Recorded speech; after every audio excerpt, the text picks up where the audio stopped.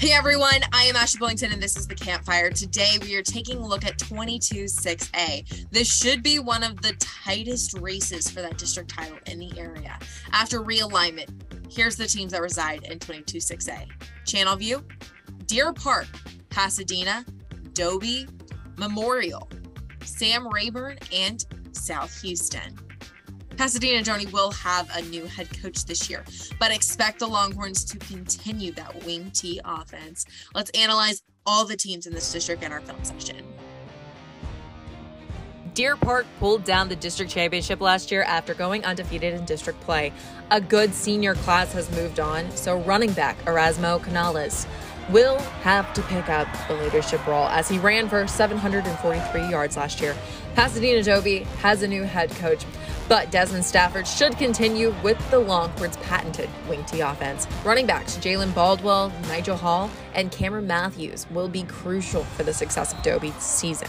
Channelview has the best athlete in the district, and Marquise Neal and the Falcons also returned 13 starters, so look for them to go for that title. Sam Houston has 3 years starting Cameron Webb behind center, and will hope receiver Jacob Shepard will find himself open more often than not.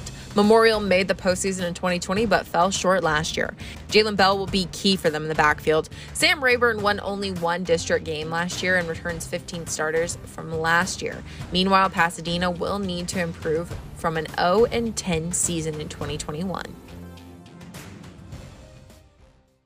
Now let's dig even deeper into 22-6A with Houston Chronicle reporter John Poorman and producer Ward Fasold in our district breakdown.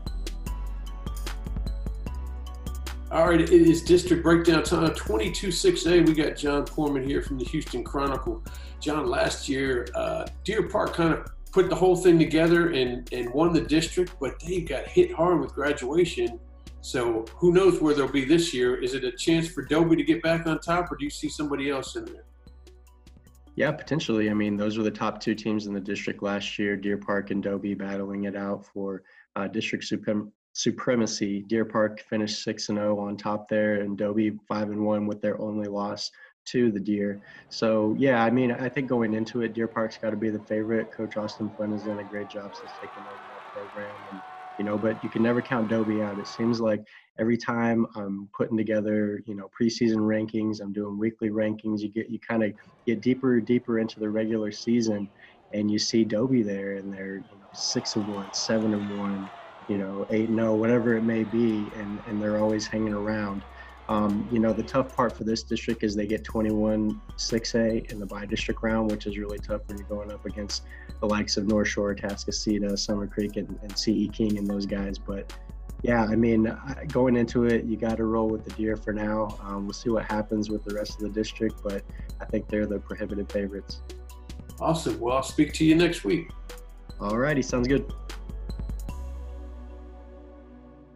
The guys had much more to say on this district, and you can catch the entire district breakdown this Wednesday on our social media platforms. We've heard about the teams. Now let's take a look at some of the athletes to watch and our players on the rise.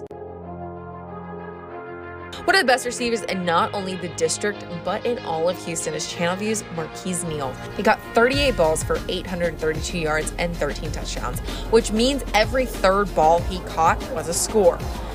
That's called being a playmaker. Neal also ran 2 kickoffs and a punt back for a touchdown and had 2 picks. If Marquise is on the field, you better know where he's at. Neal is offers from Texas Tech, Rice, and Texas State, among others. Jalen Baldwin is a speedster in the Dobie backfield. The running back ran for 509 yards and 5 touchdowns as he gets the ball downfield quick, fast, and in a hurry.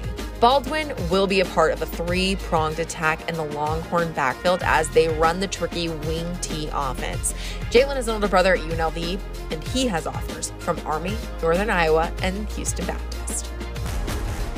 He's small in stature, but Sam Rayburn, wide receiver Jesus Mendoza, is a problem on the football field. Last year, he caught 32 passes for 530 yards and 7 touchdowns and returns as one of the Texans' favorite targets. Defenses can't let Mendoza get behind them because the senior has those afterburners, which could make for a long day for his opponent's secondary. As for the defense, Deer Park defensive end Caleb Dilley is a junior on the come-up. He was first team all-district as a sophomore, along with his partner in crime, Luke Webb. Caleb is extremely explosive off the line and is able to make plays soon after the snap. Look for Dilley to lead the Deer Park defense in 2022. Channelview is expected to make a move towards the district title this year as they bring back several key starters. Our Ward Fasold caught up with Falcons head coach Avrion Hertz for our Media Day segment. All right, it's Media Day, 22-6A. We are talking with Channelview head coach Avrion Hertz. Coach, this district in the past several years has been kind of a Dobie district, and then Deer Park kind of stepped up last year, but with the experience you guys have coming back, a lot of people see you as challenging for that district title. How do you feel your Falcons are going to kind of get through this district and maybe use your experience to maybe push for one of that district title? You know, every year is a challenge. We lost some key players. We have a lot of kids back, but we lost, district MVP at quarterback, so that's going to be something we have to overcome. But, we had an opportunity last year, against Deer Park and Dobie, and we the ball didn't bounce our way. But, we look forward to a tough season. Dobie has some turnover, and so we expect it to be, another tough district run. Yeah, they had turnover at the coaching position as well because that Bernathy moved on. But talk a little bit about replacing Demetrius. You talked about how dynamic he was at quarterback. Who do you have in the wings? I know you probably had some spring ball action and got to see some stuff, but who do you hope to take the quarterback role, and how do you think he'll fill in?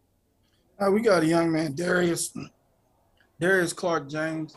He'll be a junior, so he's he's had a pretty good spring. He's learning pretty good summer. So, he's got a live arm.